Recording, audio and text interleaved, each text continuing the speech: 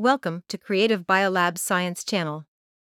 Creative Biolabs is a specialized contract research organization supporting mRNA studies with all-round solutions covering mRNA synthesis, modification, and mRNA therapeutics development. With an unwavering pursuit of innovation and lifelong learning, we keep on producing podcast series related to mRNA technology based on our knowledge and practical experience gained through years of exploration in this area. Subscribe to our channel and keep updated with our podcasts. Hello, my dear friends. Thank you for joining us this evening.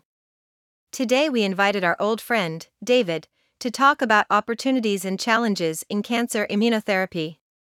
Thank you for being here, David. Thanks for having me. When it comes to cancer treatment, people's first reaction is to cut out the cancer by surgical method. But in fact, there are other ways to treat cancer, like radiotherapy, chemotherapy, cellular immunity, and targeted therapy. They can all be applied to cancer treatment. In the past decade, immunotherapy has become a promising treatment method. Immunotherapy even has the potential to eliminate tumor metastasis. However, its therapeutic potential can be usually limited by some conditions. To begin today's discussion, what would you like to tell us first? Like you said, immunotherapy has become a promising alternative cancer treatment in recent years. Let me begin by introducing what tumor immunotherapy is. It is a treatment method that restores the body's normal anti-tumor immune response by restarting and maintaining the tumor immune cycle so that tumors can be controlled and eliminated. The therapeutic use of the immune system to specifically attack tumors has been a long-standing vision among tumor immunologists. However, tumor regressions after anti-cancer vaccination in clinical trials have been rare. You mentioned the tumor immune cycle. What is this?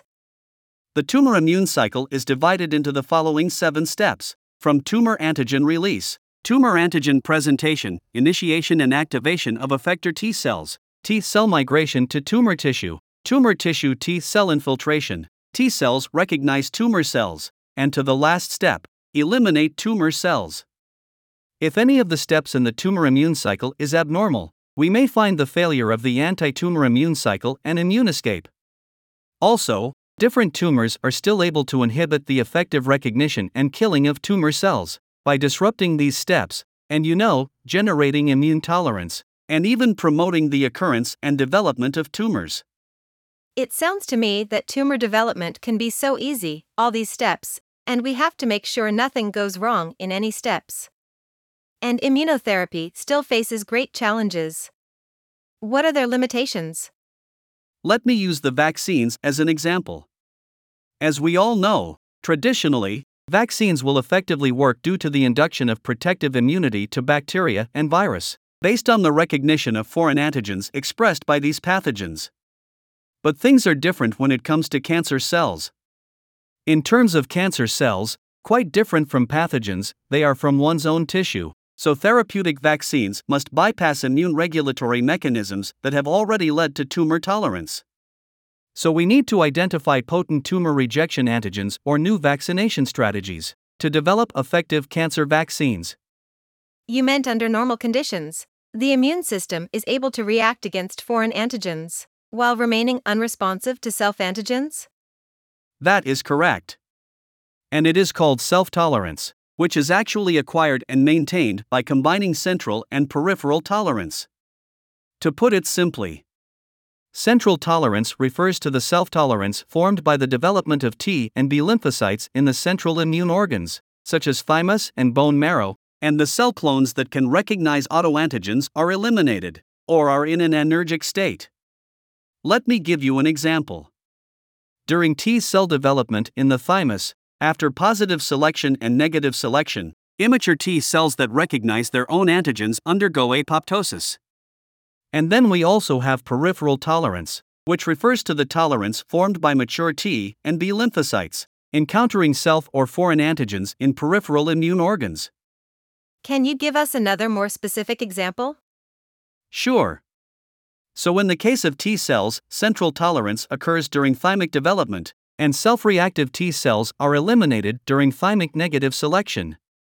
less self-reactive cell-bearing T cell receptors, with low affinity to self-antigen, are positively selected on self-major histocompatibility complex molecules.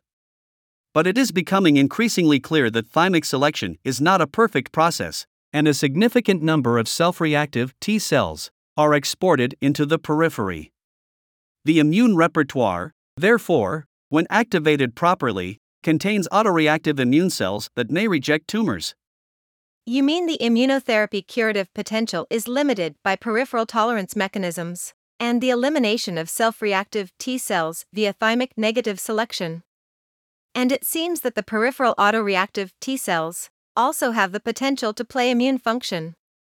But I wonder how we can control the activation of peripheral autoreactive T cells? You are right. And to solve this question, there are a number of suppressive mechanisms in the periphery. These include the induction of anergy, cytokines, and immunosuppressor cells, such as the innate cluster of differentiation 25 positive regulatory T cells. These cells develop in the thymus and express the transcription factor fork-head box P3.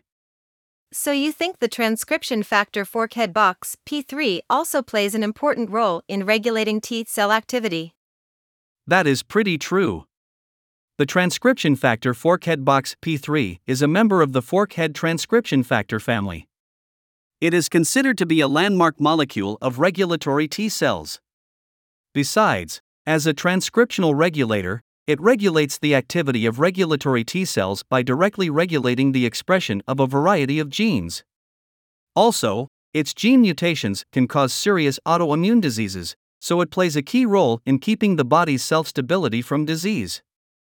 We know that tumors are the product of malignant transformation of normal cells in the body, which is characterized by continuous proliferation and metastasis in the body. Do tumor cells literally have any new antigen markers that cannot be seen in normal cells of the same kind? That's a good question. Tumor antigens that have been discovered successively include tumor-specific antigens and tumor-associated antigens. The former is unique to tumor cells, and the latter mostly refers to embryonic antigens, which are shared by embryonic tissues and tumor tissues. To be more specific, tumor-specific antigen refers to a new antigen that only exists on the surface of a certain tumor cell but not on normal cells.